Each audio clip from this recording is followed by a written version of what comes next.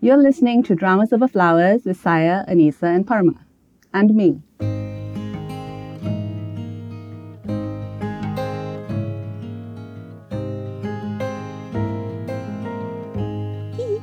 Perfect. That was actually perfect on the first take. Great Yay. job. Hi, I'm Saya. I'm Anissa. And I'm Parma. And we are here today for a spoiled yak on the 2019 Taiwanese drama Someday or One Day. And this episode is brought to you by our amazing patrons. Thank you, patrons. And the voice you heard at the beginning of this episode belonged to our dear friend, kfangurl. Yay! Welcome! Hi, everyone. It's me again. Hi. So glad to have you back. Thank you Very for coming. excited. Thank you for having me. If you guys have not listened to our previous episode where kfangurl had joined us, we did an interview with her and her journey as like a premier fandom blogger in the Asian drama space. She is extremely prolific. Her writing is like famous around the fandom, and you guys should just know her. If you don't know her yet, go read her blog, listen to her interview, and know her. She's also the reason the three of us ended up watching this drama, because we may just have missed it, except she hyped this up so much that we just could not. And we did. And then we've been waiting to like finally get all of us together and have this discussion. So here we are. Yes, and also want to mention, kfangurl also joined me for our finale review of Squid Game, which yeah. it was just the two of us, which is Yes, probably that's why. right. I remember that. That was fun. Yeah, that was fun. So it's really good to have you back. It's good to be back. Thank you for having me.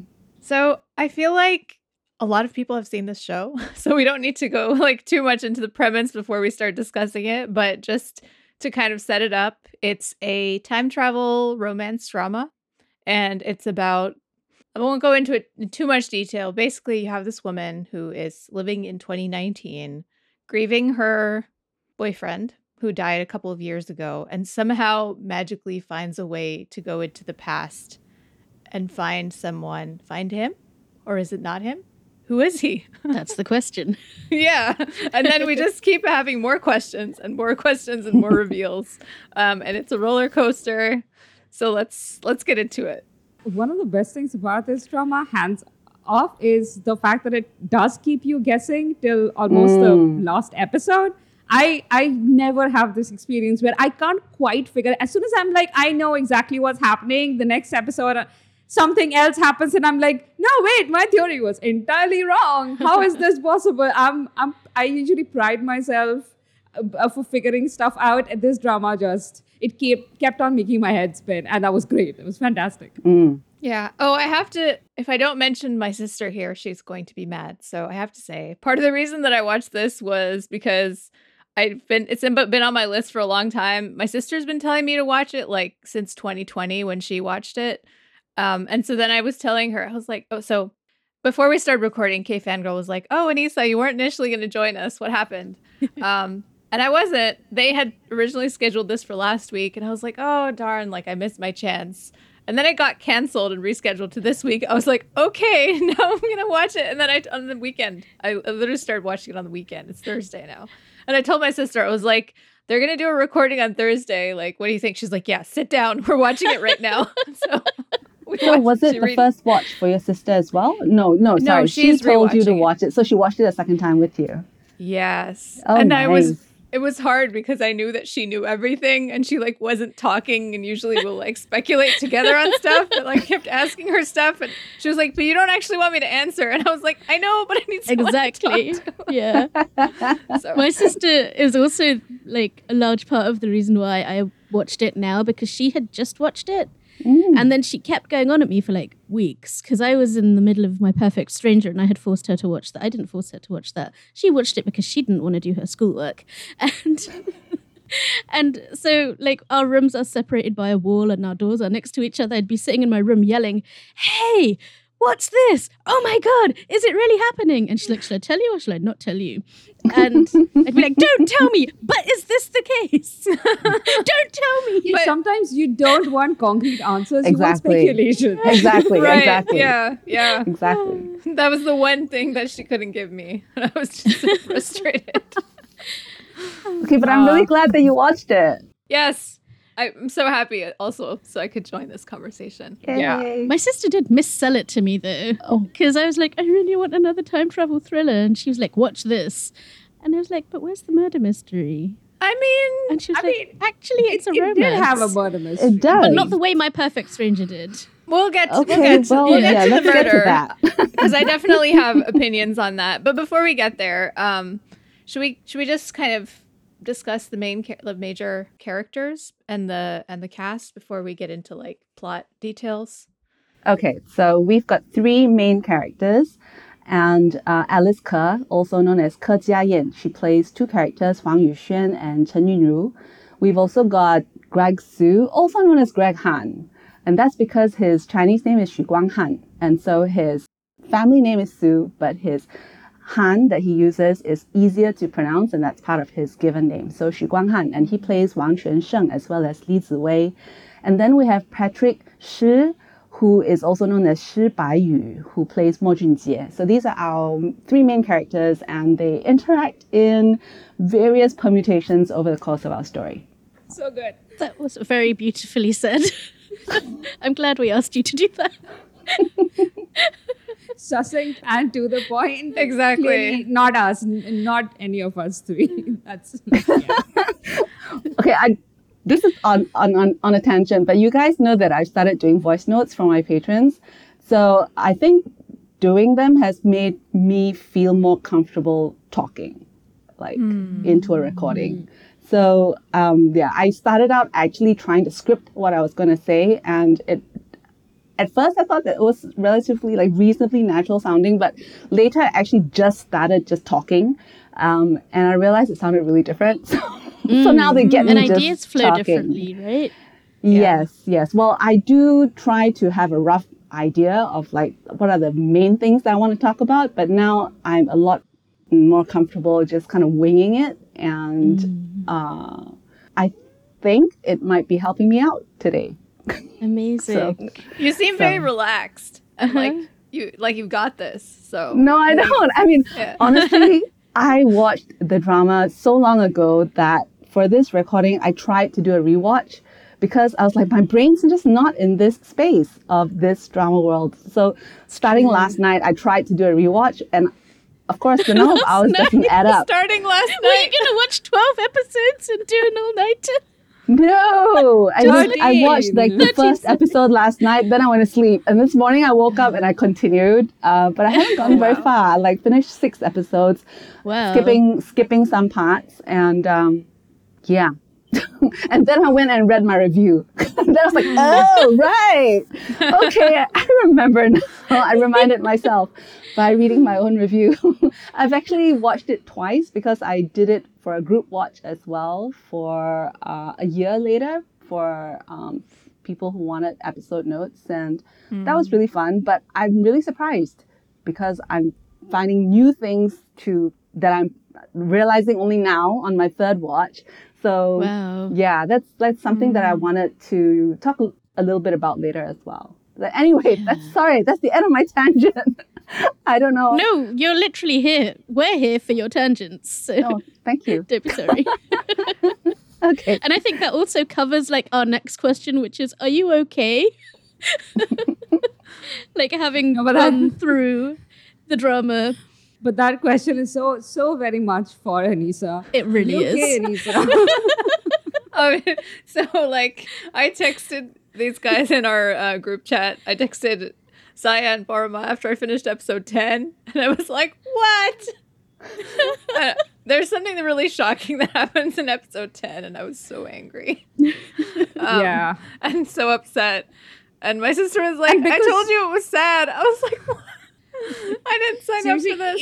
If the drama wasn't so tightly plotted, I would have been really unhappy, like by the final episodes of the drama. Because what is this? Why have you done this to me?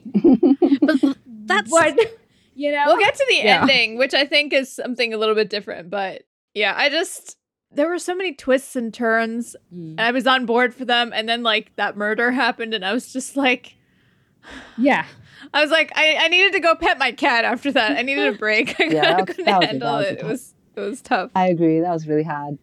But this is also kind of the point with time travel dramas, right? Is that until it's over, like it's not over until it's over. You just have to keep on going, especially when you have like the kind of the time loop stories, which wait, we're allowed to say spoilers.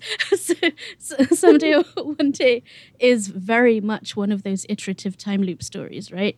Like as you keep watching, you realize we're on this like infinity loop and we're going around and around and around, but each loop is slightly different from the one before it.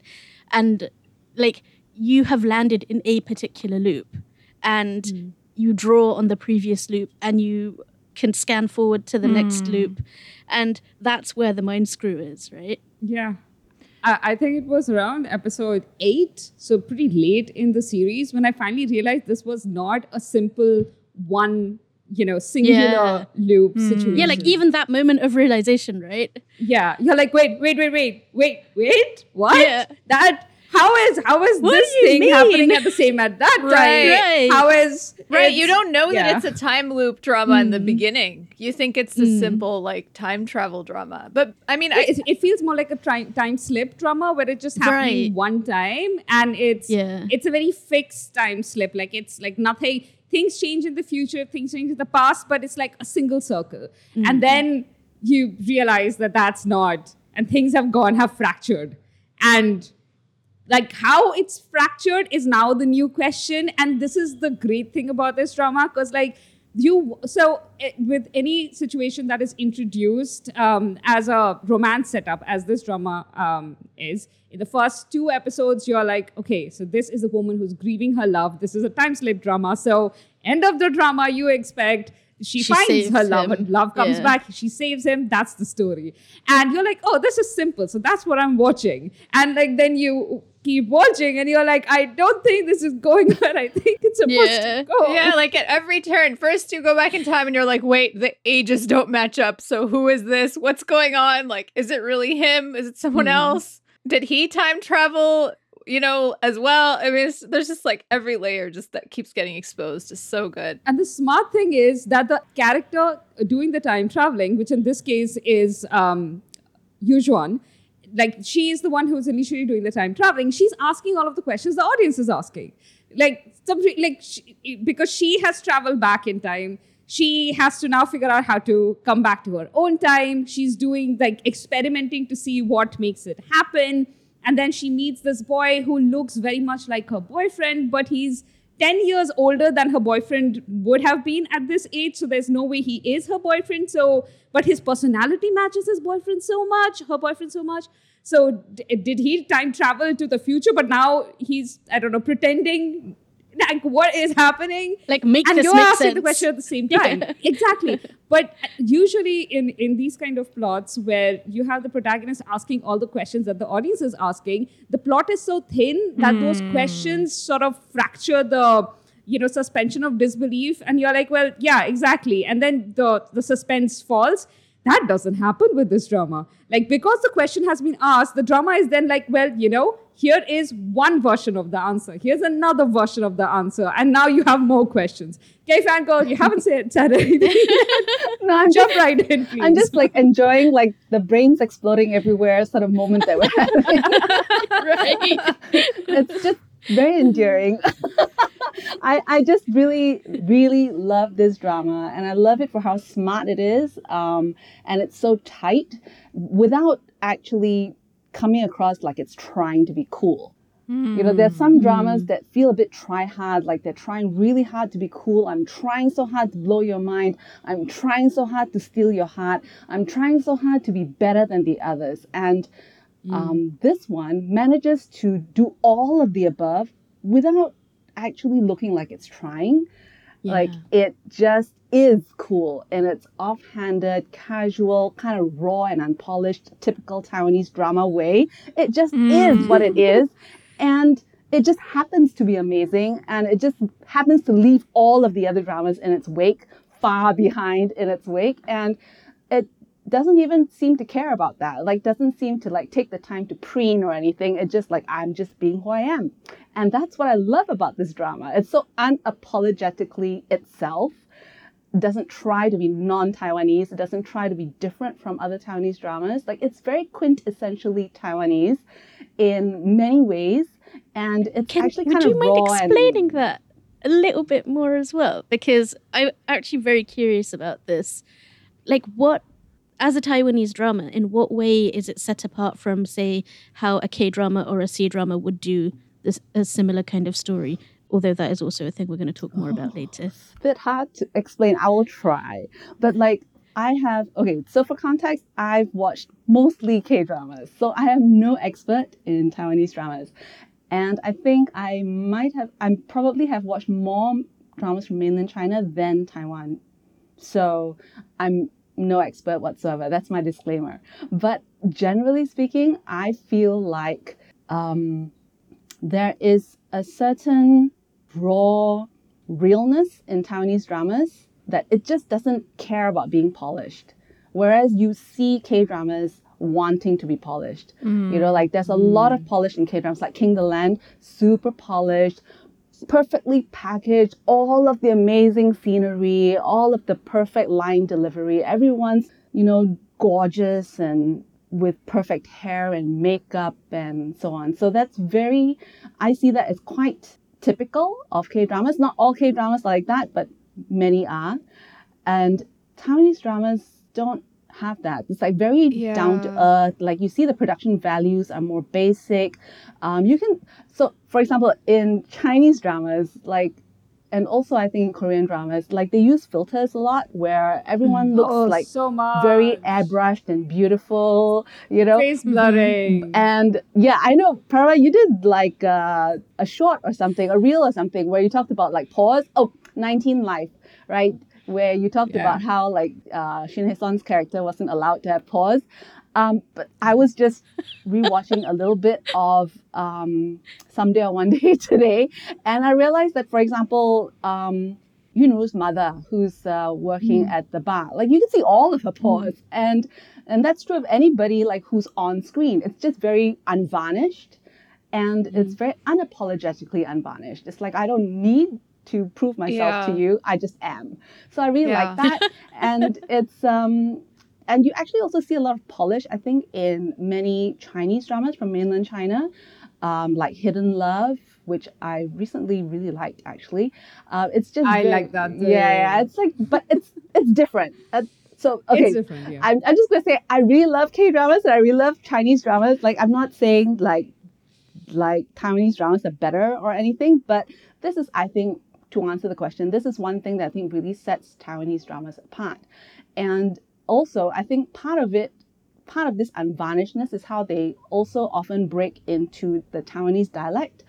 I'm not sure whether international viewers who don't speak Chinese would be able to pick up on this, but they wouldn't. Almost can confirm. I mean, it doesn't happen a lot in Someday or One Day, but it does happen a little bit. So I guess you could say it's kind of like having people speak Saturi all of a sudden, and international viewers might not be able to pick up on this, but it is there. It is there. And because like the Taiwanese dialect is, I think, kind of in a way you could compare it to Saturi because it's typically associated with people who are less educated, who live in the countryside. This is something that's typically spoken among the older generation more than the younger generation. It's something that's spoken more often in like markets rather than department stores, for example. So you can sort of make that equation, I guess you could.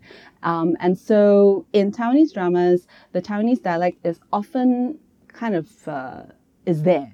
Sometimes characters will break into it and then go back to speaking Mandarin. And that's not typically something that I see in dramas from mainland China, where it's all Mandarin. And then in Korean dramas, we do see that sometimes, but it's not, I don't sort of receive it the same way because it feels like there are certain dramas that do it and then there's certain dramas that don't. You know, there's certain dramas that it's like all very like Seoul City and stuff like that. Whereas like only when you have like characters who live in the countryside, and then suddenly like the Saturi comes out and stuff. Right? Whereas or they've come to the big city and everyone's like, oh, you have an accent. It's like a big major plot point. Yeah, exactly. And it's being lampshaded. Yes. So in the Taiwanese dramas, it isn't sort of like a major plot point or anything. It just is part of how they talk. Yeah. So that's one of the things. I really agree with you, kfangurl, because I haven't watched a lot of Taiwanese dramas recently, but I know I watched a lot of them when I like first got into East Asian dramas. And I think I was wondering, I think the last Taiwanese drama I watched was actually like Office Girls. Oh, I haven't seen also that with Alice Ke. I haven't seen that one. Because when I started watching this, I was like, wait, I know this actress, because I wasn't expecting to know anyone because it's been so long since I've seen a Taiwanese drama. And I was like, oh, I love her. But I think one of the things I was wondering, because it was a 2019 drama, is like, is this also going to be really polished? Because I feel like K-dramas have progressively gotten more polished as they've gotten like more prestige-y and there's more money in them. And like, if you go back and watch something from like 2005 or something, it definitely has more of that raw, naturalistic quality that you're talking about. And I was like, oh, so have Taiwanese dramas changed in this way too? And I think they definitely have obviously improved in like the way they're filmed and, you know, production value and stuff. But you're right. It retains that feeling of naturalness. And I think there are some K-dramas that have that vibe, but it's not that many for sure. Yeah, it's not their typical way of presenting themselves. Yeah. The aesthetic is such a big part of what makes a K-drama. And they're very conscious of that, I think, when they make them. And the other thing that I noticed in terms of differences between something that sets Someday apart from other time travel dramas, especially of other industries, is the mood, but also how the characters are presented. Like, for instance, with K-dramas, you often have like cliffhangers happening when you have some like major thing that the leads did, like a heroic moment, a cinematic boom thing. And in Someday, the cliffhangers are often the worst thing ever happened to the heroes, and they had no control over it. And that's it. That's the boom you get.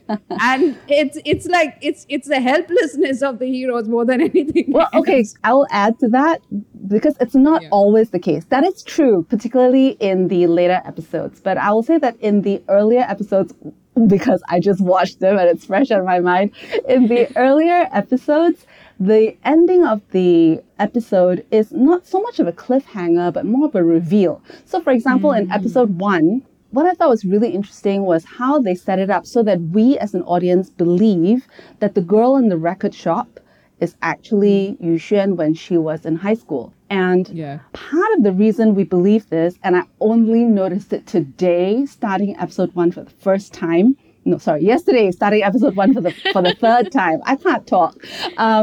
Is that in the first few minutes, you actually have a voiceover by Yu Xuan, and obviously she's talking from a vantage point of already knowing her boyfriend and like missing him and so on. But the scenes that this is laid over are a mashup of scenes of her time traveling in Yunru's body and interacting with Li Ziwei, as well as scenes of her interacting with her boyfriend as Wang Quansheng. So they actually mash up the flashbacks. So that's part of the reason where when we get to the end of episode 1, I was convinced fully that the girl in the record shop was her.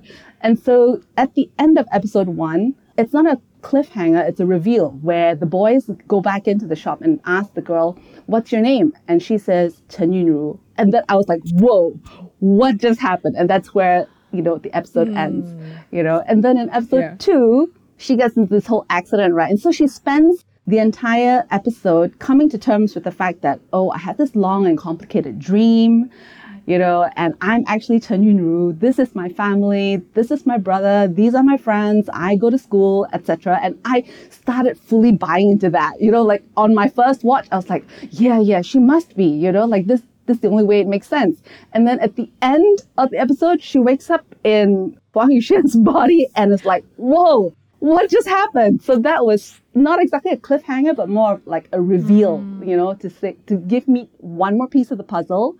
Like, you don't know the full story. Of course you don't. But here's another piece of the puzzle. Do what you will with it. And of course, what I did was press on episode 3. Like, I need to know what's going on. It's nearly impossible to like stop when you. I had to stop mid episode most of the time. Otherwise, I wasn't like stopping. But every time I was like, let me finish the episode.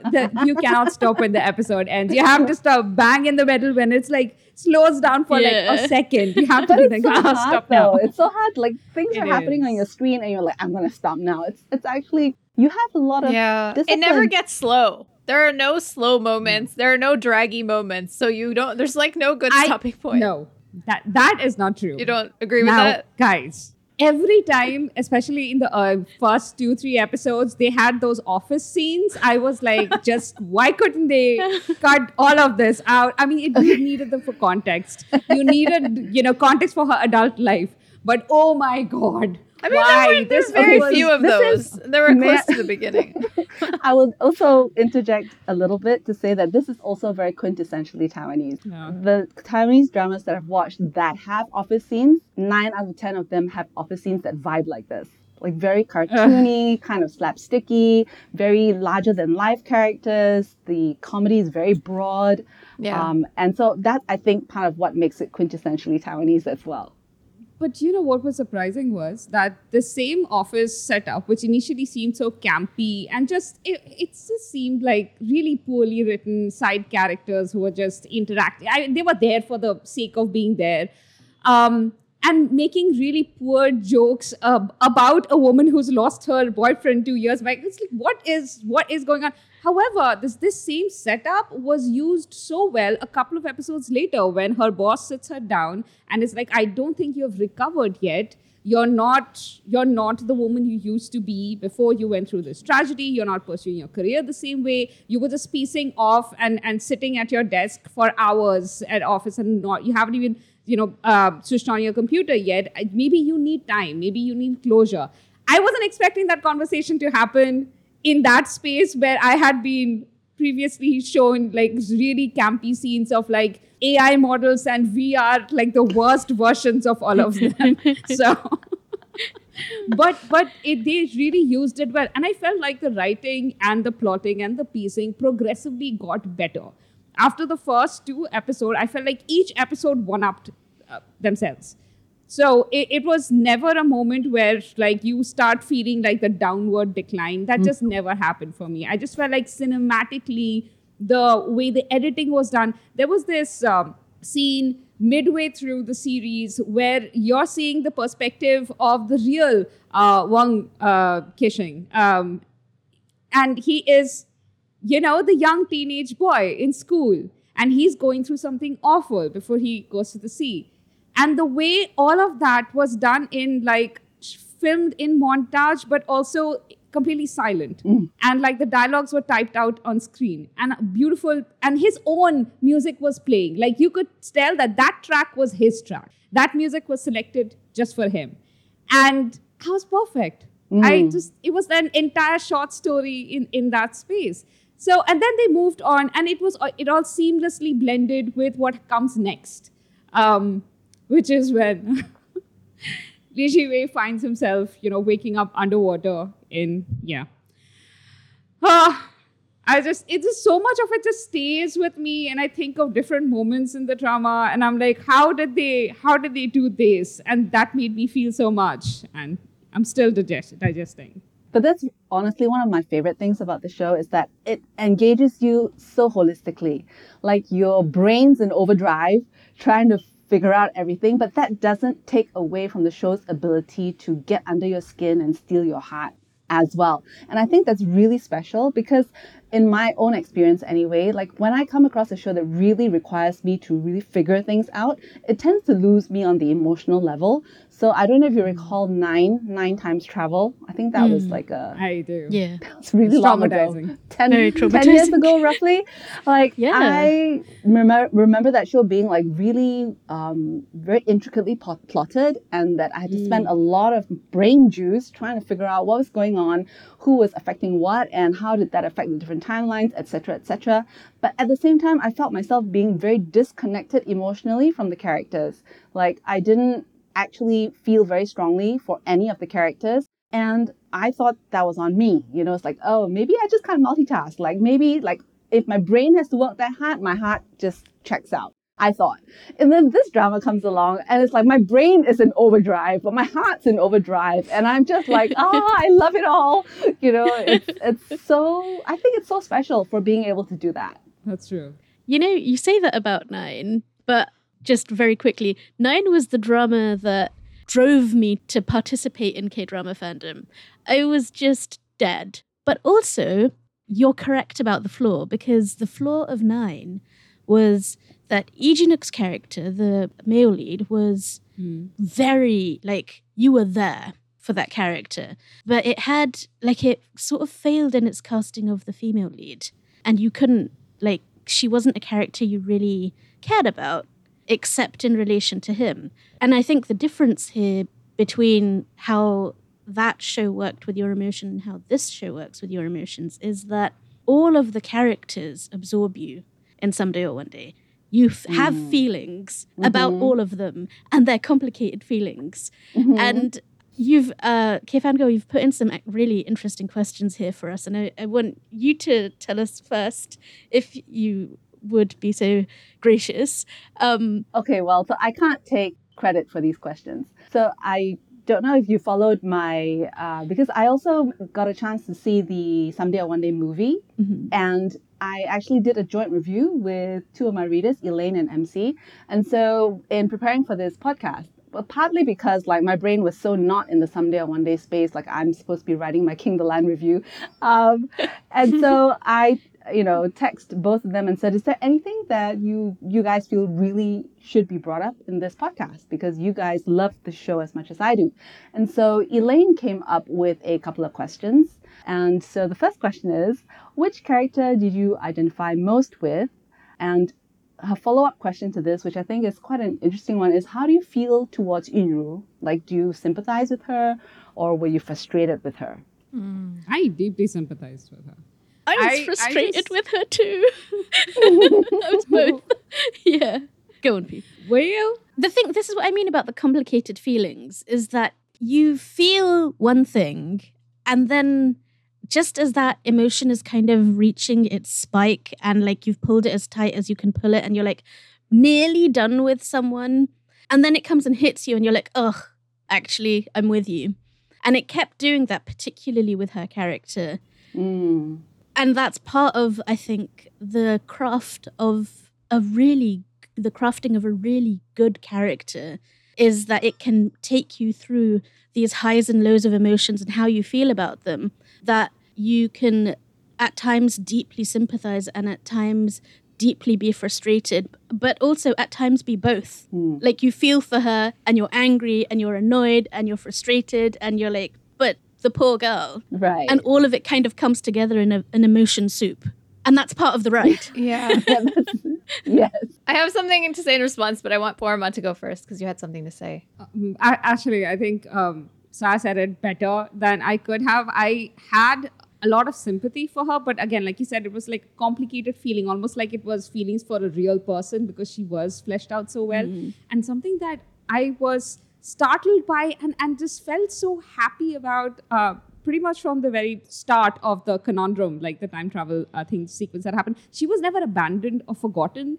Like initially when Yujuan went back and was in her body basically and was sharing her memories and stuff, you didn't have a Mr. Queen situation where the actual owner of the body just like, I don't know, blipped out from existence and then was later on like grandfathered in. But here, her existence was there throughout, visually shown to us in a beautiful, almost like a metaphorical set. Like she was existing, she was experiencing, and she was seeing Yujuan's memories, just like Yujuan had access to hers. It's, it was so, I love that. And also the fact that the drama never once just abandoned a character just because, you have the protagonist flitting back and forth. And it also didn't emotionally abandon the character. Exactly. Yes. Exactly. Which is really important. Right. But at the same time, what you realize as a viewer, this drama is so smart. And the way it does character is so good.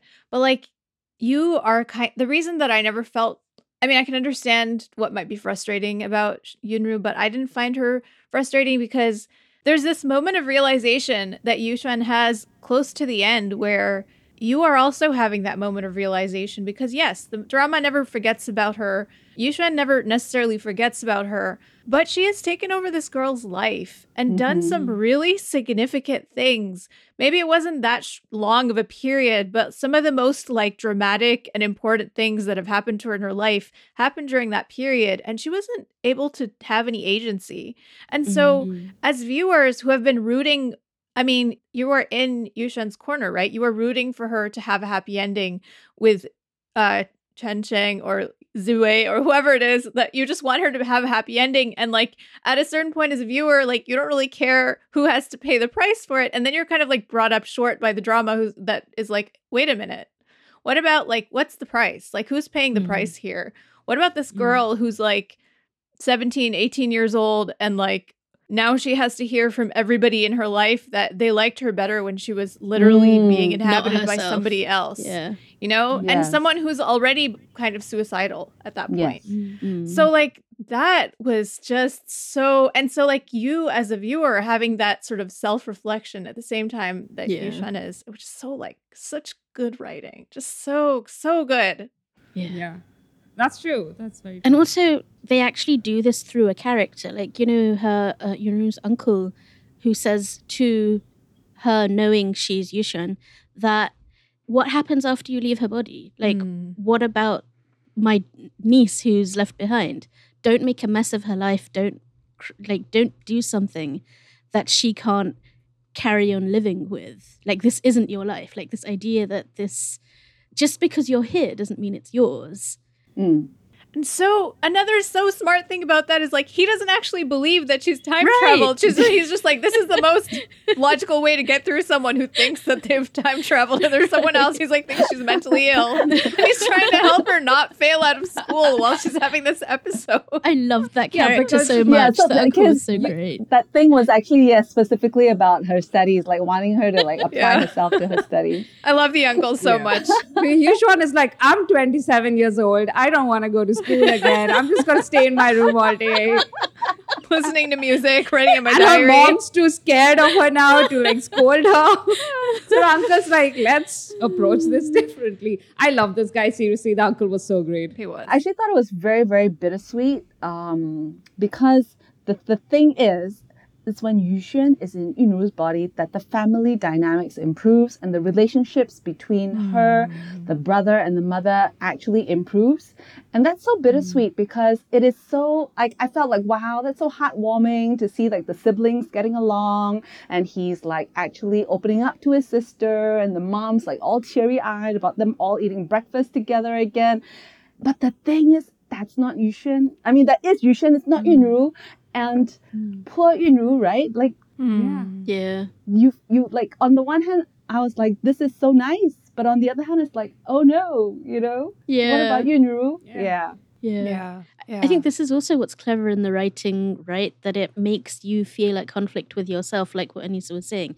You are forced to confront your own like pattern of thoughts and where you've gone with your feelings and you're like, hold on, I'm not okay either. Like, why did I think what I thought? And so the drama that makes you sort of assess your own processes in that sense, I think is a very, very, like, that's quite a unique thing for a drama to be able to do. Not many do that. And it's kind of meta too, right? Like, kfangurl, you asked, your first question was actually, who did you identify with the most? And I think the drama is also subtly commenting on the fact that, like, Yuxuan is that sort of stereotypical female lead character. You know, she's feisty, she's very personable, she has a lot of friends, but, you know, like, she has some flaws, but they're not like, I mean, she has a little bit of a temper, like, and she's impulsive, but I mean, they're not like real flaws. And then you have this other girl who's like an introvert. She's kind of gloomy. She doesn't have any friends. Nobody really likes her. She struggles to express herself. She's very sad. She's very, very sad. And then it's kind of meta in the drama's asking, like, so why are you only identifying with this person who like fits into this box of like who we think is a deserving female lead? What about this other girl? Doesn't she also deserve to be the lead, female lead of her own life? Right. And so I think that's just really smart. I really loved how they used Mo Jun-jae, like through his eyes, as Iji Wei is falling in love with Yujuan. You have Mo Jun-jae kind of falling out of love because he's like, you're not the one that I was drawn to. Like, what happened? Why don't I feel that way towards you anymore? And he doesn't know that she's gone, so he can't like know to mourn. But he's also just sad about it. Yeah. And it's not, he likes her, but it's not that. And he's processing those feelings. I just thought that was like a really lovely way of reminding us of Yunru's absence when everything else that's happening is completely about Yujuan and Iji Wei and their romance. And you have Mo Jun-jae's like really sad gaze watching everything. And just, by the way, this actor, I was just so impressed with him because he's got a very quiet character, right? Yes. He did such a great job. And whose corner am I in this drama? I was in Mo Jun-jae's corner. It's true. Like, oh boy. Yeah. He was the subject of most of my shouted conversations with my sister. And she was like, yeah, he doesn't get happy. Oh, yeah. I thought it was quite interesting, actually. And it's a thought that I only had today. So it's not something that I've like previously like talked about or anything. But it just occurred to me today that Mo Jun-jae and Chen Yunru, they're both very, very similar in that they've both dealt with a lot of rejection in their life. Like she's been rejected by her family, or she feels that she's been rejected by her family and by her friends. And Mo Jun-jae has felt some of this before because of his hearing disability, so he knows what it's like. And so that's the reason that he's drawn to her. But I found it very interesting that she's actually not like, so I felt like, so he was drawn to her because they were alike. But the reason that she was drawn to Li Ziwei is because he was different. Like she wrote in her diary about how like he's shining so brightly that she can't take her eyes away from him and so on. So it felt like not like she wanted to connect with someone who was like her. It felt like it was coming from a place of not wanting to be herself. Like, I don't want to be like this, and that's why I'm drawn to someone who is the absolute opposite of how I see myself. Right. She described herself as the dimmest star in the galaxy. In the galaxy. And that no one would see her, but the irony is Mo Jun-jae only sees her. And yet because she dislikes herself so much, I feel that that's why she also isn't drawn to Mo Jun-jae because he is so much like her.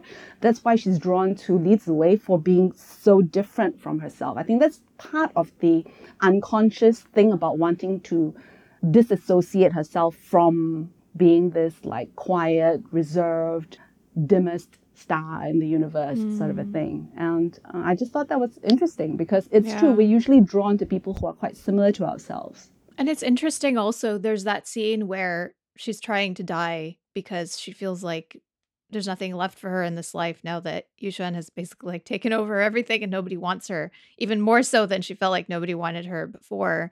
And Mo Jun-jae is trying to say, no, like, I see you, I want you, you're the one that I want, I don't want Yujuan. And for her, it's like, but you only wanted to rescue me. So instead of seeing, like, he sees it as him identifying with her and finding that commonality, but for her, she's like, sees it kind of as pity, and she doesn't want pity. And I thought that was also like so well written in the sense of like when somebody is in that kind of headspace where they're so depressed and they're, like, it's really hard. Like, you cannot convince someone out of that, like when somebody is like mentally ill, like you can't just have a good conversation with them and they're suddenly like, oh, you're right. I do. I shouldn't think about this anymore. Like, it's not that simple. You can in a K-drama though. Oh my God. Yeah, in a K-drama, you can tell a suicidal person, don't die. And then they completely give it up. That happens. But I mean, I love that Someday or One Day acknowledges that because like, and Yushun understands this because she's like, we saved her this time, but like, we don't know what's going to happen in the future because she knows like, it's not something where you like save somebody's life one time and they're suddenly not, suicidal anymore. Like that's just not how it works. It's a long journey of healing. So I appreciated that. Yeah, so did I. So our core romantic pair. Wait, we had a question here. Was it one of your friends' questions where we basically asked like if they were too perfect? Yes. So there were two more questions aside from the first two questions that I read out. I just stopped reading them because I thought, it would be better to split it up. But the third question was, like, what are your feelings towards Yuxuan and Ziwei? Were they like too perfect and happy? Particularly if you were in the camp that sympathized strongly with Yunru, like, did their happiness actually get on your nerves? And then the fourth question from Elaine is, what plot point would you change and why? I want to hear your thoughts about this first, kfangurl. My thoughts on these two questions. On both questions. Were they too perfect? Yeah. And happy? Or you could take one. The first one. Let's focus on the first one. Yeah. So what are your feelings towards our main romantic couple?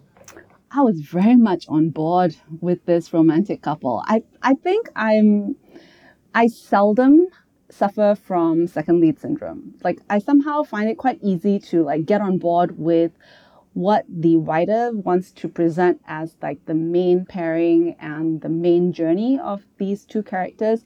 So I was very much on board with their journey. Yeah, I thought it was epic on both sides because like Yuxuan was pining for Quan Sheng for so long and missing him in such an acute manner, even after he had died for 2 years. And then Ziwei, oh goodness, like everything that he went through in order to be there for her.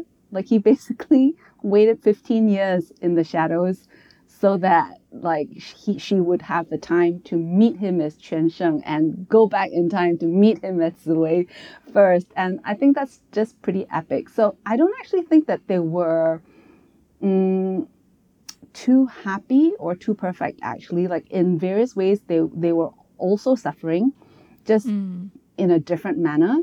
And I guess they were just more expressive in general. Like, when it came to the friend group, like, these two characters were more outspoken than Yunru and definitely also more outspoken than Junjie.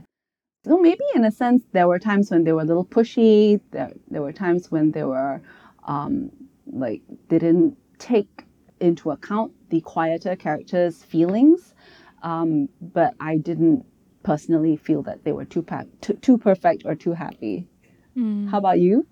Yeah, I agree. I think, to your point, they did have times when they were like impulsive or didn't take into account certain things. But I mean, that's what makes them not perfect and like more realistic, right?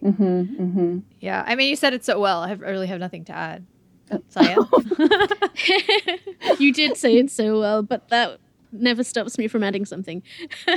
Oh, please. I think that if your question is like, were they too perfect and too happy? When you have gone through that much pain, there's no such thing as too perfect and too happy. And like, the pain was the drama, right? Like, that visceral, deep, heart-crushing pain is the note that underlies the entire drama, right? Like, it's all about how much it hurts. Like, the grief of her initial loss, which you're made to feel like from the beginning. But then the thing that is very unique to like time travel stories is the impossibility of being together. Like, that longing across time, that's something that is like, it's not an emotion that you can really feel in the real world, except, in terms of like the grief of losing someone because they've passed away. But like, that someone exists in the past or someone exists in the future and that you can briefly be with them through this mechanism of time travel or transmigration, like, they're forever out of reach. And to be able to find a way to be together through that's a very hard one, very impossible kind of happiness.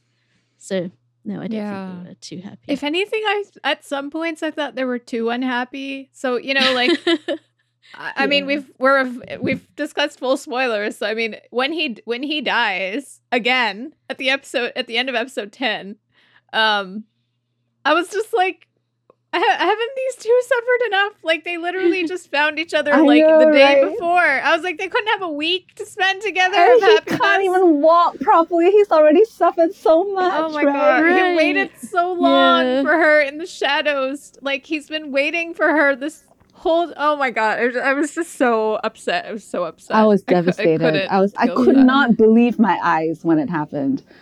I mean, it's like he's already physically handicapped from his accident. And then here comes this guy who just bludgeons him to death. It's like hitting a puppy, right? Like, yeah. So hard. I actually have a plot point that I would like to change. I know we've been talking about things that we love about the drama, and I think I love everything else about the show. But I want to hear what y'all think about this, because the murderer stuff, like, really did not work for me. Like, the psychopath. Oh, that was so dark. Like, he's a kid and he's a psychopath. And yeah, it was incredibly dark in a way that felt like whiplash to me with the rest of the show. But also, like, I don't understand why this dude from the future would want to time travel back into his brother's body because of this girl that, like, he saw pictures of once when he was like 6, and why he would only be a danger to people in the past, but somehow, like, in the future he's never tried to do anything to anyone. Like, why is he so hell-bent on going into the past? Like, he doesn't even have anything.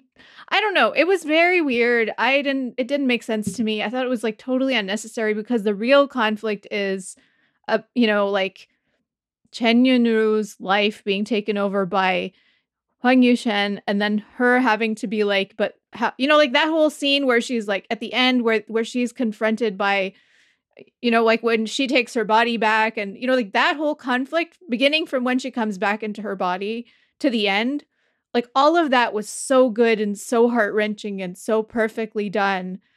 And that was like enough for me. I didn't need this like random serial killer coming back and doing things. And I mean, it doesn't even make sense. Like, why is he so attached to her?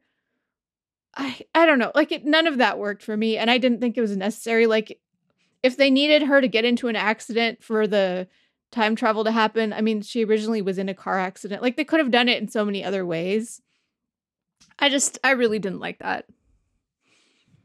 It felt kind of like a reverse MacGuffin, but like, because the plot, like the real villain to me it's basically that cassette. Really nice song. Yeah, great song. Why does it exist? But it's the fact that at the time it's that the time travel itself to me was the real villain of the plot. It caused more grief than, every time they thought they could solve things, make it better, it seemed to just make things worse.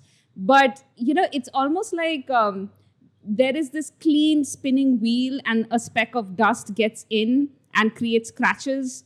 And that's what the serial killer was. The serial killer himself the psychopath himself wasn't very important. He was just that speck of dust that got in.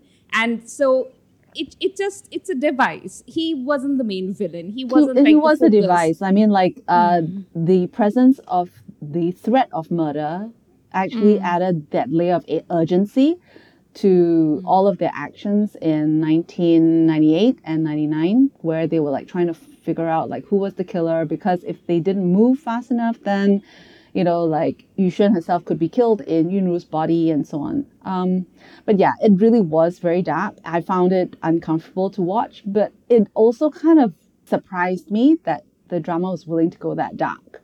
Yeah. I like the visualization of his perspective, like from the very beginning, whenever they showed his point of view, the visualization was deeply uncomfortable, but it was new. Like, something I noticed about this drama was their willingness to use different types of editing methods to, if they need to show distortion of reality, the way they would show it. Like, they did a really good, this is tiny bit technical, but like when they were showing us his perspective, they had the character, the people he was watching, they masked those people out. They kept the reality perfectly normal. They just put a sort of a filter, a wave filter that went through the people he was watching. So the reality stayed normal around them, but his focus, the people he was focused on, were distorted. Like, the way he saw them was distorted.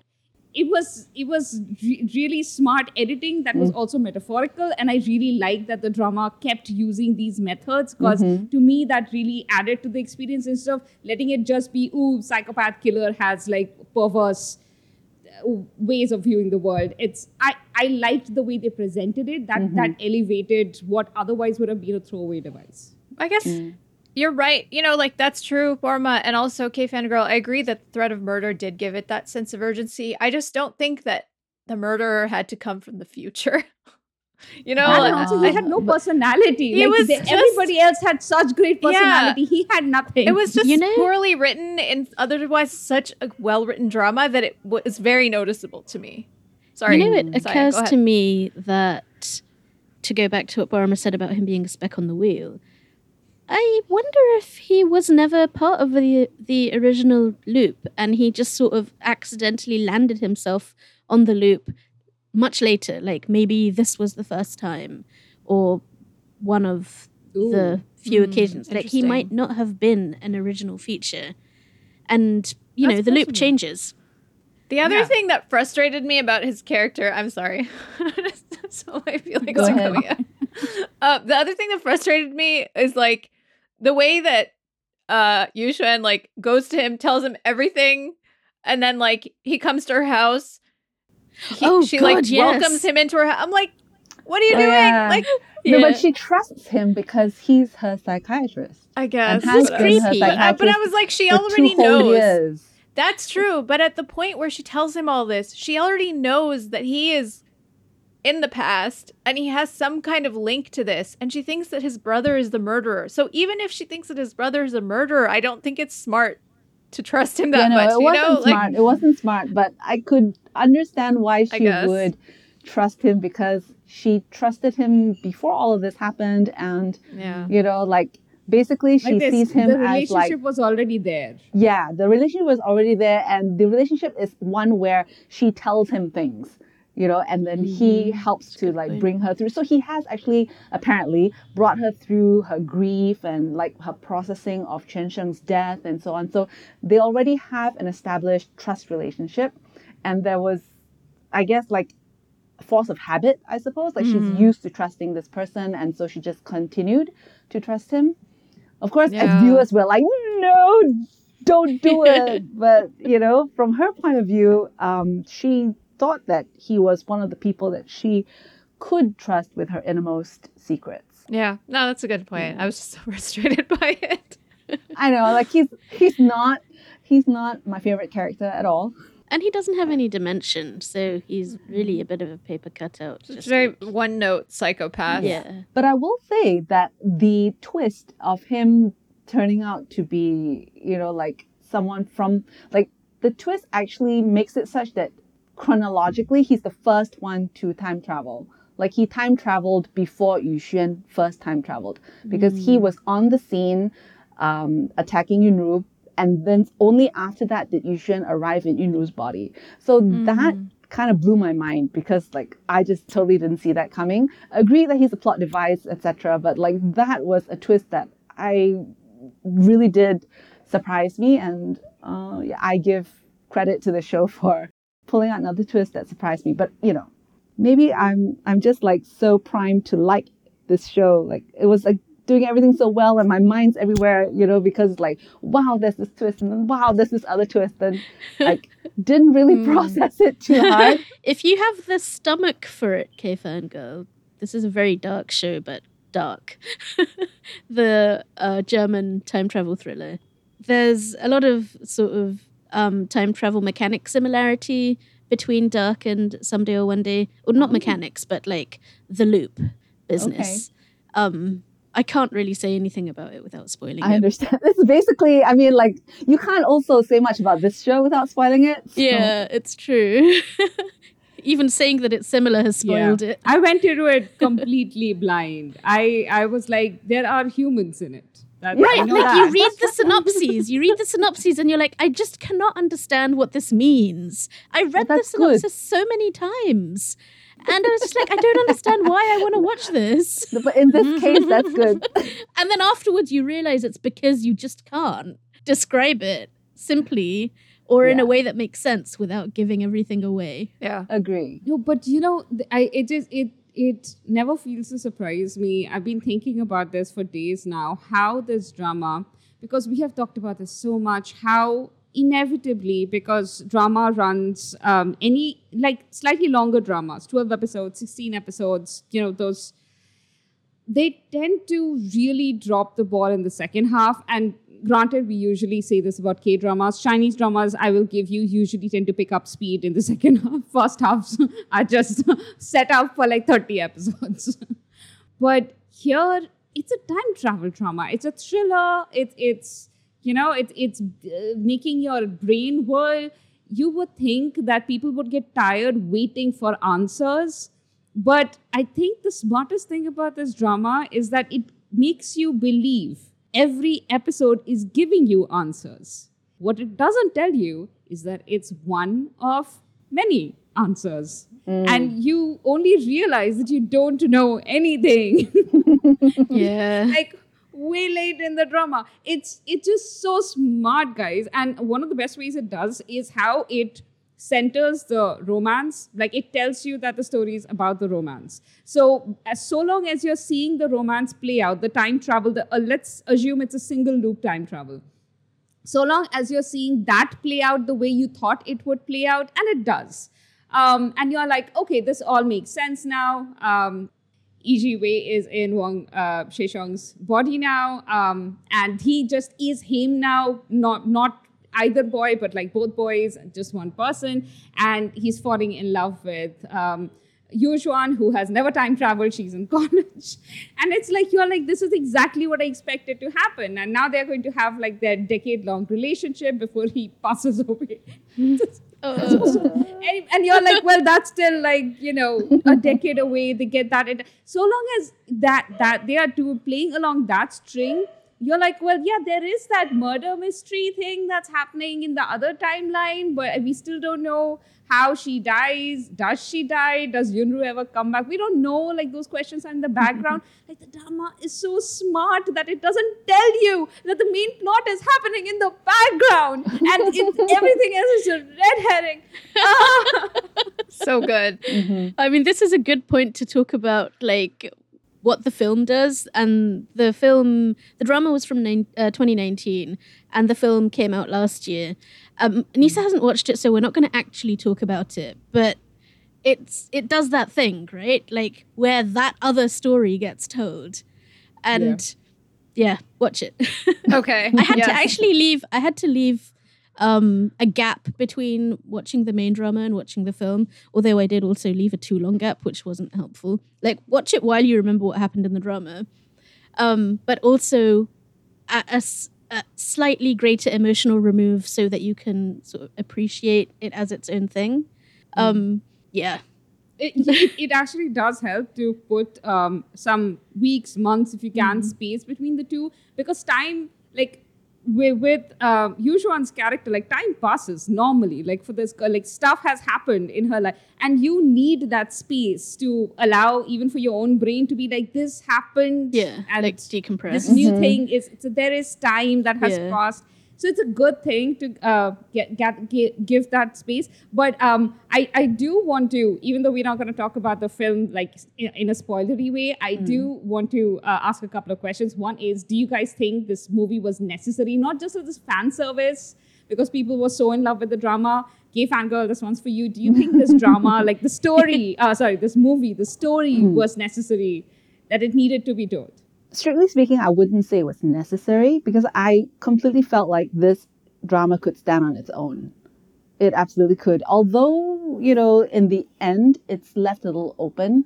But I think that's the beauty of this particular ending, is that you can have various interpretations of it, and it's all fine. It's all good. Like, your interpretation could be completely different from mine, and it's still fine. That's what it sets out to do.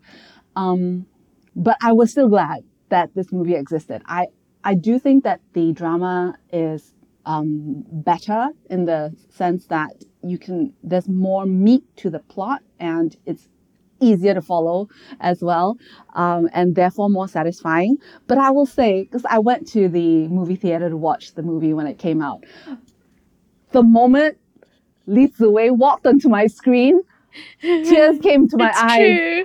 And I was like, oh my gosh, like, I knew that I liked this show a lot, and I knew that I missed these characters a lot, but to have that visceral reaction to having him walk onto the screen without actually opening his mouth to like say anything yet, like, I was very, very emotionally invested already. It's like I didn't know I missed these characters so much. And so it was a treat to revisit the world and have the movie explore what could have possibly happened after the credits stopped rolling in the series and after time had passed. Yeah, so I thought it was not 100% necessary, but very welcome and not perfect, but still enjoyable. Do you think it messes with the with like, you know how like the drama is like by itself a whole meal? Mm-hmm. Like, yes, you can, the ending is open-ended, so you can have different interpretation. I have very, like, I have a interpretation I will not allow anyone to mess with. But it's, do you think like the movie, because of the existence of the movie, of course, that your open ending is not really that open anymore, you're closing it, you're telling me that this is, you know, how the story goes now. Do you think it messes that up? It messes up the drama somehow, the ending of the drama, because it was not supposed to have like closure that way? Okay, so before the movie was released, there was an article in my local newspaper where they interviewed Greg Sue and Alice Kerr, and they asked them this question, like, is this a continuation of the drama? And I was intrigued by the answer, because the answer that they gave was that it was not. They said it was not a continuation of the drama. They said it was the same world and the same characters, but it was not a continuation of the drama. And I said, well, that's kind of weird. Like, what are they going to do? They're going to create a whole new story using the same setting? Like, I had no idea what to expect going into the movie. But then while I was watching the movie, personally, I felt it was a continuation because there were things in the movie that drew on stuff that happened in the drama. You know, like assumptions that audiences knew what happened in the drama, and that's why things were a certain way in the movie. And so I do think that in a way they're trying to say that this is not necessarily the ending that you want, but then again, this is one ending that could have happened. And so because at the end you could have different interpretations, so theoretically, they could make different movies to suit the different interpretations. Oh my God, that would be so...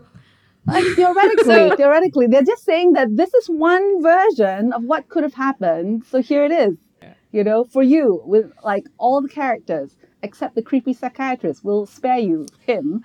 I guess I need to watch the movie. Yeah, he's not in here. So I think that if you kind of think of it that way, as it's not that the show's makers are saying that this is the ending. Like, even the main cast came out and said, no, it's not continuation, right? So you could just take it as one possible continuation. That does not mean that your interpretation is negated by the movie that they chose to put out. Yeah. I think, yeah. Picking up from that... Saya, go. Oh, sorry. Saya, you had something to say? Yes. Yeah, Saya had answers to my questions. Yes, please. I agree with kfangurl about everything. But also I want to add that I don't think you could really enjoy the film without watching the drama, because I think it does rely heavily on the emotional scaffolding that it's built inside you during your everything you went through in the drama. You have to bring it to the film. Otherwise, you won't feel it the same way, and you probably would have a hard time following. I was texting you last week when I was watching it, and I was like, I have no idea what's going on. It's so confusing. Everything is just bewildering, but I'm still here because I can't look away.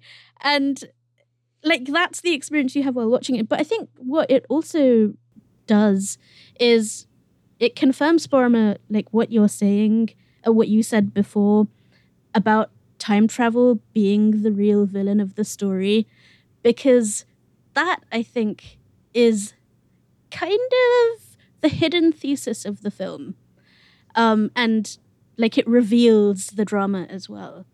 So I also don't see it as messing with canon.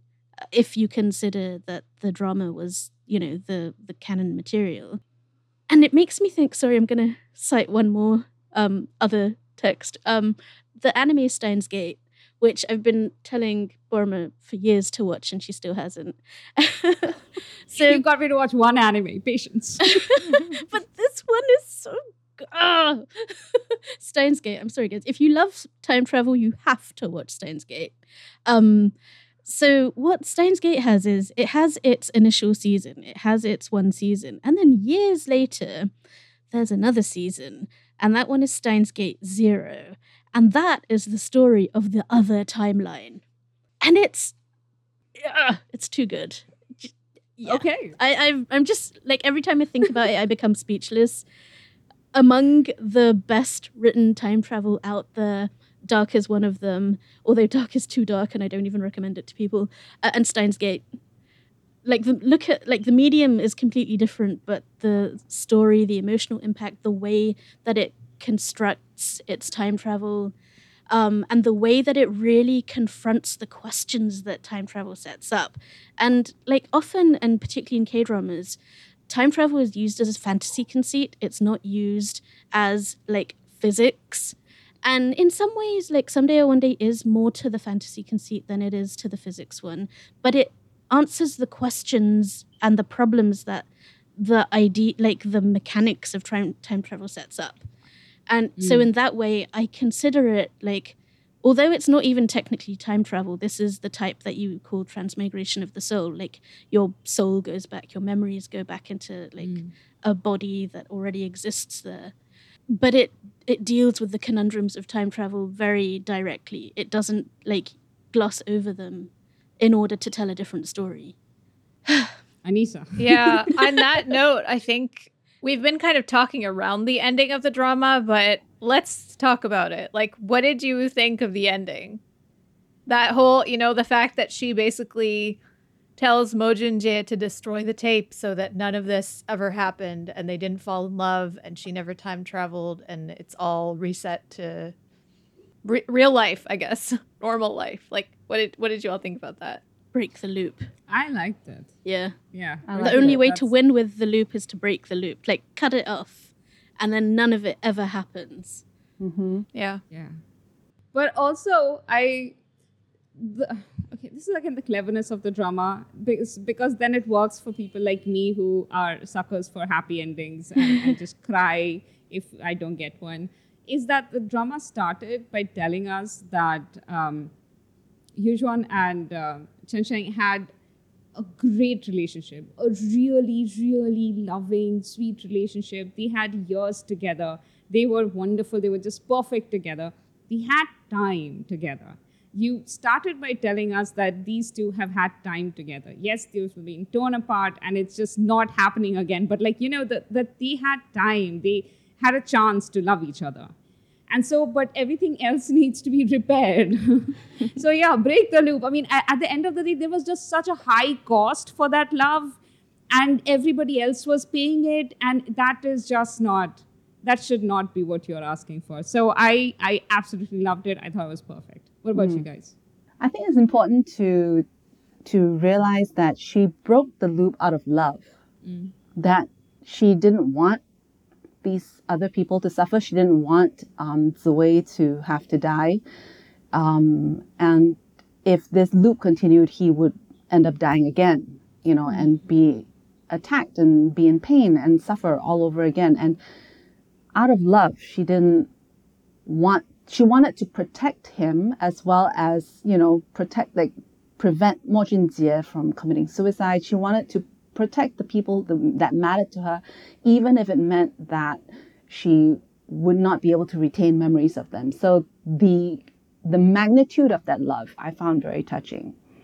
And at the same time, I comforted myself because, like you, Parma, I'm also very much for the happy ending. So I comforted myself with the thought that these two people have been demonstrated to be able to find each other regardless of the challenges that come across their way, like whether it's, like finding themselves in a different body or whatever it is, they always seem to find a way to find each other. And so the thought that I was comforting myself with is that it's okay, they still exist in the same time and space. And somehow I feel like they will find each other again under different circumstances. They would not remember each other, but there's that thing where Ziwei seems to, like, he indicates that he remembers that he's forgotten someone important to him. And so I take that to mean that when he eventually meets Yu Xuan again, like, that part of him will also realize that he's remembered the person that he forgot. So, I console myself that regardless, they'll find each other again. Somehow, love will find a way. And the drama, I think it explicitly kind of communicates that through the characters as well, isn't it? That they find each other because they want to find each other. And I think also it does this thing, and this is particularly well demonstrated if you take the drama and the film together, that echoes of a past that didn't come to pass continue to create these ripples in their existence and their consciousness. And like, again, I think this is one of the really unique things that you do in time travel, that you can put that kind of emotional ripple into the story because you know it's happened, even if they don't know. And you can sense them sensing this other, like, unlived life because, the waves of those events are rippling across the timeline, right? And I agree with you, kfangurl, that the ending of the story, basically, like, the answer for Yu Xuan is the best thing that she can do that demonstrates the depth of her love is the self-sacrifice. Like, that's the deepest expression of love that she can show towards him, is by not being with him. Like, it's, we talk a lot about noble idiocy in like K-dramas especially, but like sometimes there's real nobility, and like this was like a real act of the self-sacrifice for the sake of a love so great that you can't put yourself individually before it. Like, you just can't.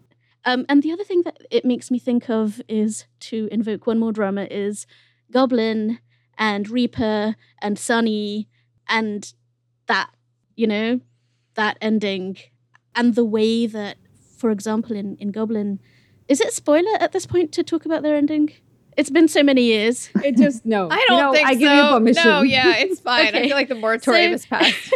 So, like, the way that they couldn't be, like, Reaper and Sunny couldn't be together in that life because the pain was too great.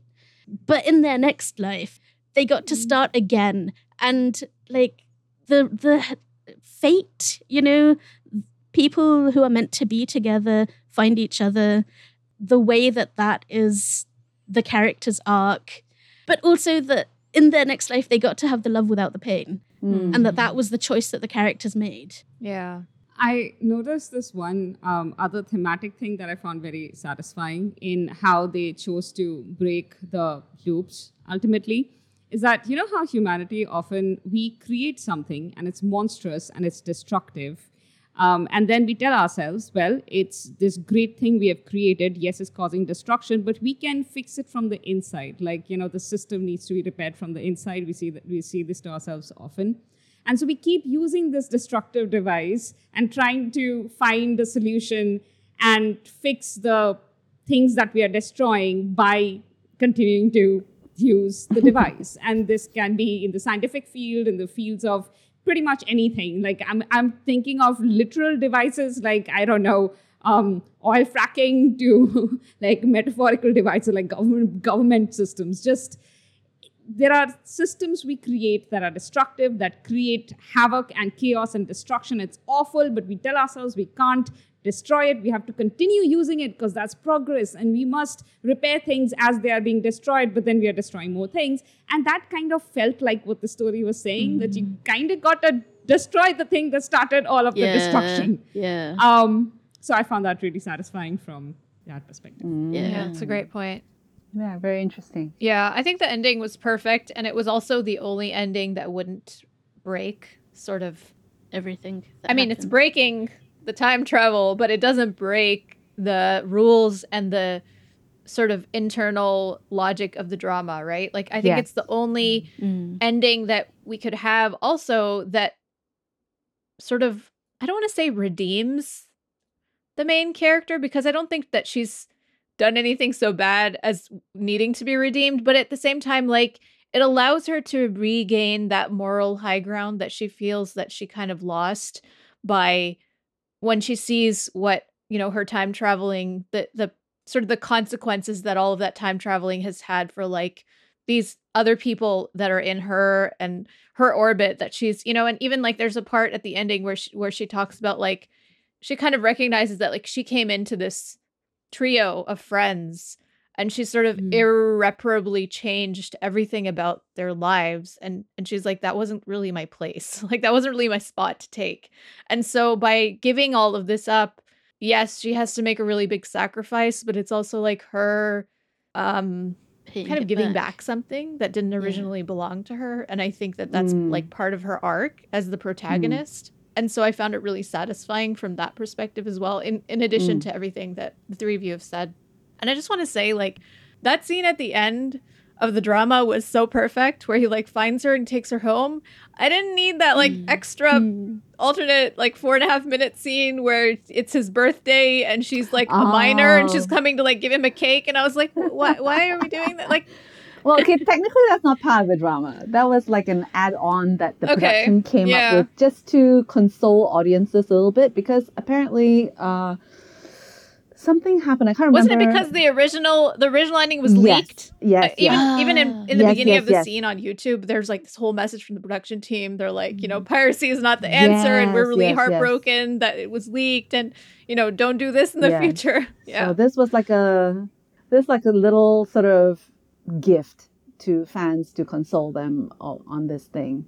But I mean, importantly, they don't actually make this 4-minute thing at all relevant to the movie, even though the movie sort of continues the story. Like, it clearly doesn't take that additional snippet into account. It's basically, you can take it that it never happened. Yeah.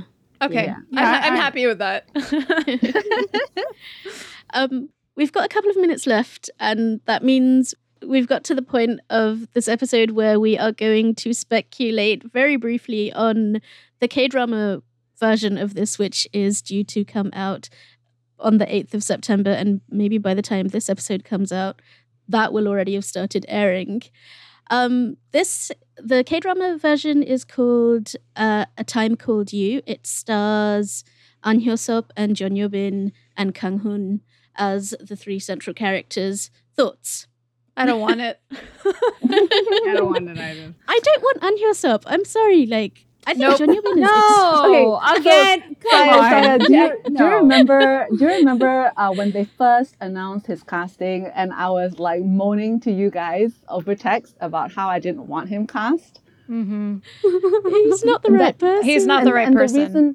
The reason I was saying that was because I just couldn't see him giving us a similar range of expression and depth and nuance that we've seen from Greg Soo in the various roles of various iterations of Lee Ziwei and Wang Quansheng. I don't feel as bad about it now, because I recently watched Dr. Romantic 2 and 3, and he definitely shows more range there than I had originally believed that he had. So I'm feeling slightly more hopeful now.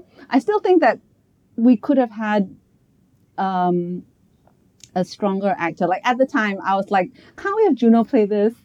Because Juno or Hwang In-yup or someone who is able to do a lot of different things and be a lot of different and people. Look youthful and mature. Hwang In-yup, right? Such a great choice, because Greg Soo's because he can play the young version. I don't know about that, because you need someone to be able to play high school and adult as well as someone like in his 40s.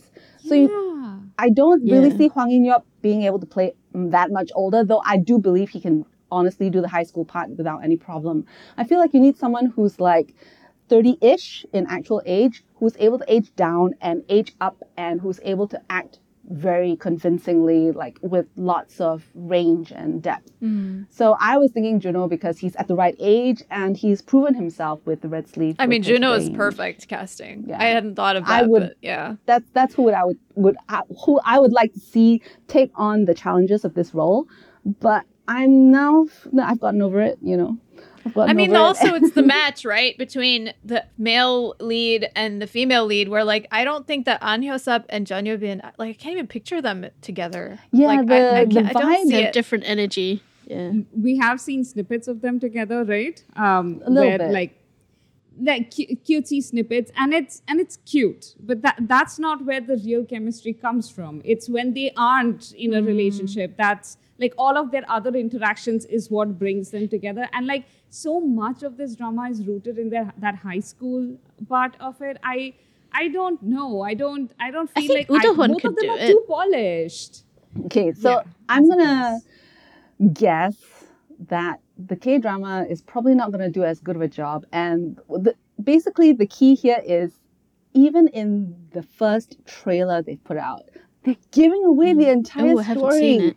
Like with, you know, Sai was saying that when you watched the trailer or you read the synopsis for Someday or One Day, you were like, what is this about? I don't understand. I don't get it. And I actually revisited the trailer today just to like remind myself, like, what did they actually put out, you know? And it doesn't give anything away. It just makes you feel like, okay, she misses him, but you don't actually understand why. And she wants to see him again, but you also don't really know what that's about. And there's like a sequence where, you know, the people and the bus moves backwards, but you also don't really know what that's about. And that's it. That's all they show you. And you just go in thinking, I don't know, but I'm curious. Whereas if you look at the trailer that the K-dramas put out, it tells you everything pretty much. It gives you the entire premise. And I feel like that ruins it. Yeah, I saw the K-drama trailer like when I was on like episode 6 or something, and I had to stop watching it because I was like, whoa, this is too much information. I'm not finished with Someday or One Day yet. And you've already watched like 6 episodes, you know? It's not like you're like at the beginning. So even at 6 episodes, you found that it was too spoilery. So I'm like, dang, you, like, they obviously, whoever put this trailer together doesn't understand that part of the beauty of this story is going into it blind, like going into the unknown and discovering it piece by piece and figuring it out as you go. Like, clearly they don't understand that. And if they don't understand it, I don't have confidence that they'll be able to give us a solidly enjoyable story, unfortunately. I'm hopeful, but I'm also doubtful, basically. Hopeful but doubtful, I like it. But I do wonder if this is because, I mean, the original was huge in Korea. Like, they loved it to death. So maybe it assumes everyone already knows the story. That's a possibility. I don't know. But this is not like Sherlock Holmes where you already actually know, like nobody, if somebody has never even read a single thing, seen, I don't know, a movie, nothing about Sherlock Holmes, they still know who Sherlock Holmes is. Yeah. This is not one of those things. When you start with the assumption that, hey, the plot is already known, so let us make it the entire trailer. I'm on kfangurl's. Oh yeah, I mean, I haven't seen the trailer, so I'm trying to figure out why they did that. I would really love to hear your thoughts after you check out the trailer. Oh, because it literally tells you like a lot, you know, and honestly, that's not fair to audiences because, as we've mentioned, Someday or One Day came out in 2019. And for some of us here, you know, you only watched, like Anissa, you only just watched it now in 2023. It was new to you. Imagine if you had come across like, you know, someone like just laying everything out just because the story's a few years old, then you would have missed out on the thrill of figuring it out for yourself. Like, this is shortchanging audiences because there are people who have just come into dramas who have not watched Someday or One Day, you know? The other thing I wonder is that sometimes when a storyline is very complex, they don't trust the audience to stay with them until, you know. That's true. I think K-dramas are insecure that way. Yeah. They definitely are. Out of right, like they don't have that unstated, like understated natural cool that you were talking about. Yeah. Like they want you to think they're K-dramas cool. they tend to have some insecurity built into them because they are so hungry for the ratings. Like they want to keep audiences. Yeah. They're so like it's so important to them. But you don't get that sense with the Taiwanese dramas. It's like I just trust that you stay with me. It's like that boy in high school who used to have perfect hair, and then you find out like he secretly goes to the bathroom and checks his hair after every class, and it's not cool anymore. I like Also, that. I have a really cynical prediction. Two cynical predictions. One is that, you know, the Flash I was talking about that K-dramas do, where like its time travel is full of heroic moments where there is this, as you said, reveal, not cliffhangers. Like they do a reveal, but it's a flashy, heroic reveal. Like, oh, you thought this was happening, but the heroes did this, and then now the look whole how story smart turned we like are. bang. Yeah. So they're gonna make that happen here. Wait and watch. Yeah. And also, and this is the part of me that is just. It's like, you know, I have fondness for a younger sibling, but the younger sibling is just, it does a lot of stupid things. This is how I feel about K-dramas when I talk like this, so it's not from a bad place. I suspect that even if they have the original ending, somehow they're going to mess it up. Yeah. They're going to... Looking at you, Sisyphus. Yeah, they're going to be like, listen, we're about to give you a happy ending. It's going to be there. They're going to do one scene too many. No. And you're going to be like, if you had just stopped 30 Yes, seconds but also ago. you would have been like, please stop like 3 episodes back. Why are we here? But in fairness- also, no. Let me finish my hypothesis because we will come back to it once this drama has released. And they are going to make you think we're going to have a happy ending. And then in the end, they are going to pull up Doro Sol Sol Lala Sol or something like that. Oh, it's don't going to be, say it. Well, it's going to be terrible. I have 2 Sorry, points go on. of refutation, which, you know, we can all be wrong. One, it is 12 episodes, so there's not as much, like, You've got less leeway time for them to mess it up. Exactly. So with limited screen time, there's limited opportunities to ruin it. Not to say that it can't be done, but we can contain the disaster. Don't make it a challenge. Don't put that out into the universe, Saya. Secondly, though, it's directed by the director of Just Between Lovers and of My Country, The New Age, and I Remember You. So this is a capable director, although the screenwriter seems like a rookie, but also there is a source material. Like, don't mess it up, K-drama, please. I am going to watch it. Right. Are you guys going to watch We'll it? see. At least a couple of episodes. Yeah. I will check it out. I do want to check My it out. expectations are under the ground. It's digging its way into the core of the earth right now. And if it then surprises me, imagine how happy I would be. Yeah, I Like think that's the right approach to take. Back up there is a lot of space there. I just wanted to say that I think Kang Hoon is well cast as Mo Junjie's role. I agree. I agree. After seeing him in Little Women, I agree.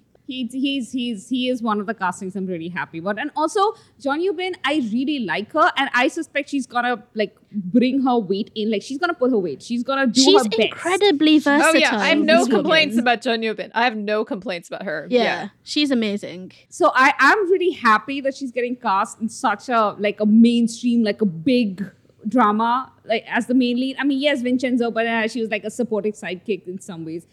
Yes, I know you disagree with me, Nisa, hush. But the point is that this is like proper romantic main lead billing, right? And I'm so happy she's here because she deserves it. But as you know, we've all stated, let's wait and watch. Okay, guys, we did a really nice, long, juicy episode on this, and we are going to do a follow-up once this drama comes out, if this drama is worth talking about. Otherwise, no. And so, guys, final words. Let's start with you, kfangurl.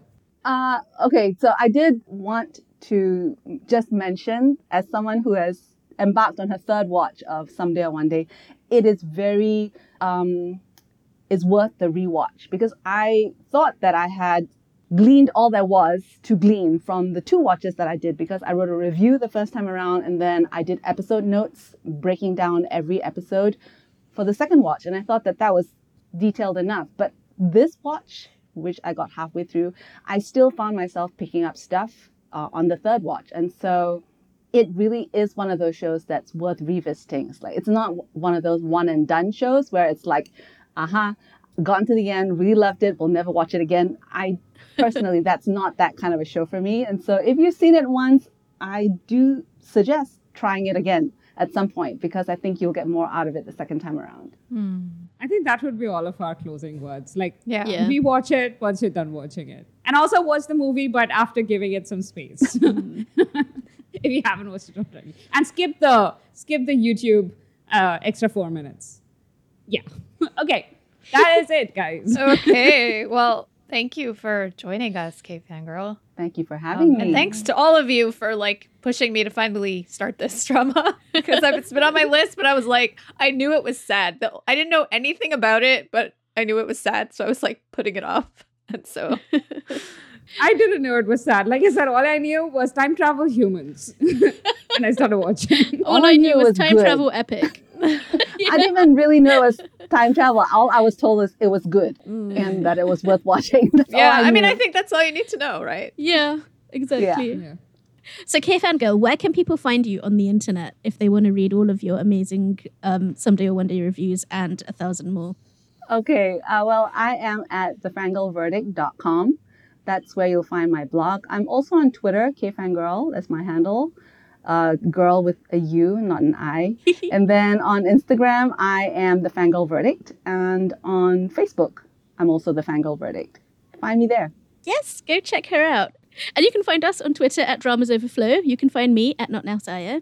You can find me at Anisa Khalifa _. And you can find me, Porma, at The Drama Notes. You can find us on Instagram at dramasoverflowers _ Email us at dramasoverflowers@gmail.com.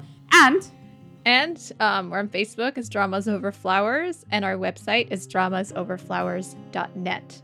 And be sure to sign up for our newsletter.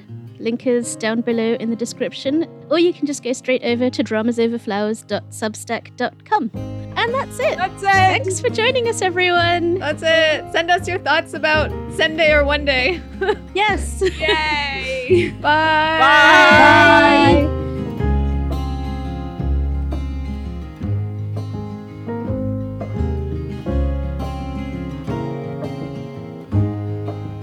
I'm sorry, my dog is here. I'm sorry. Cookie, no, not now. wow. Not now, darling. Not now. So cute. Not now, okay. No. Turned over for a tummy rub. The problem is she's a pug, and so she breathes really loudly, and that's gonna, if I let her stay here, Cookie, darling, like if I let her stay, she's gonna, like, it's gonna pick We'll up. be able to hear her. Yeah. It's fine. It's fine. Don't worry, we Maybe. we welcome animal guests. Yeah. Yeah, Okay. these two don't have an option with my menagerie, so don't worry about it. Can you hear her Let grunting? Cookie stay. A little, yeah. So cute. Cookie. No, not now. I'm busy. Go outside. No. Ay. Porma's just glad it's not her this time. Okay, fine. I'm just gonna. I hope she doesn't make too much noise. She won't bark. It's just that she breathes really loud. So do we, it's fine. Yeah, exactly. Okay, darling. No. This way. Okay, there you go. Okay, bye-bye. Bye-bye. Okay. Sorry for the interruption. I don't remember what I was It's saying. totally fine. Oh, you were talking saying about how the the Taiwanese dialect. is like Saturi and that it's connected with less okay. polish. So let me try to say that again.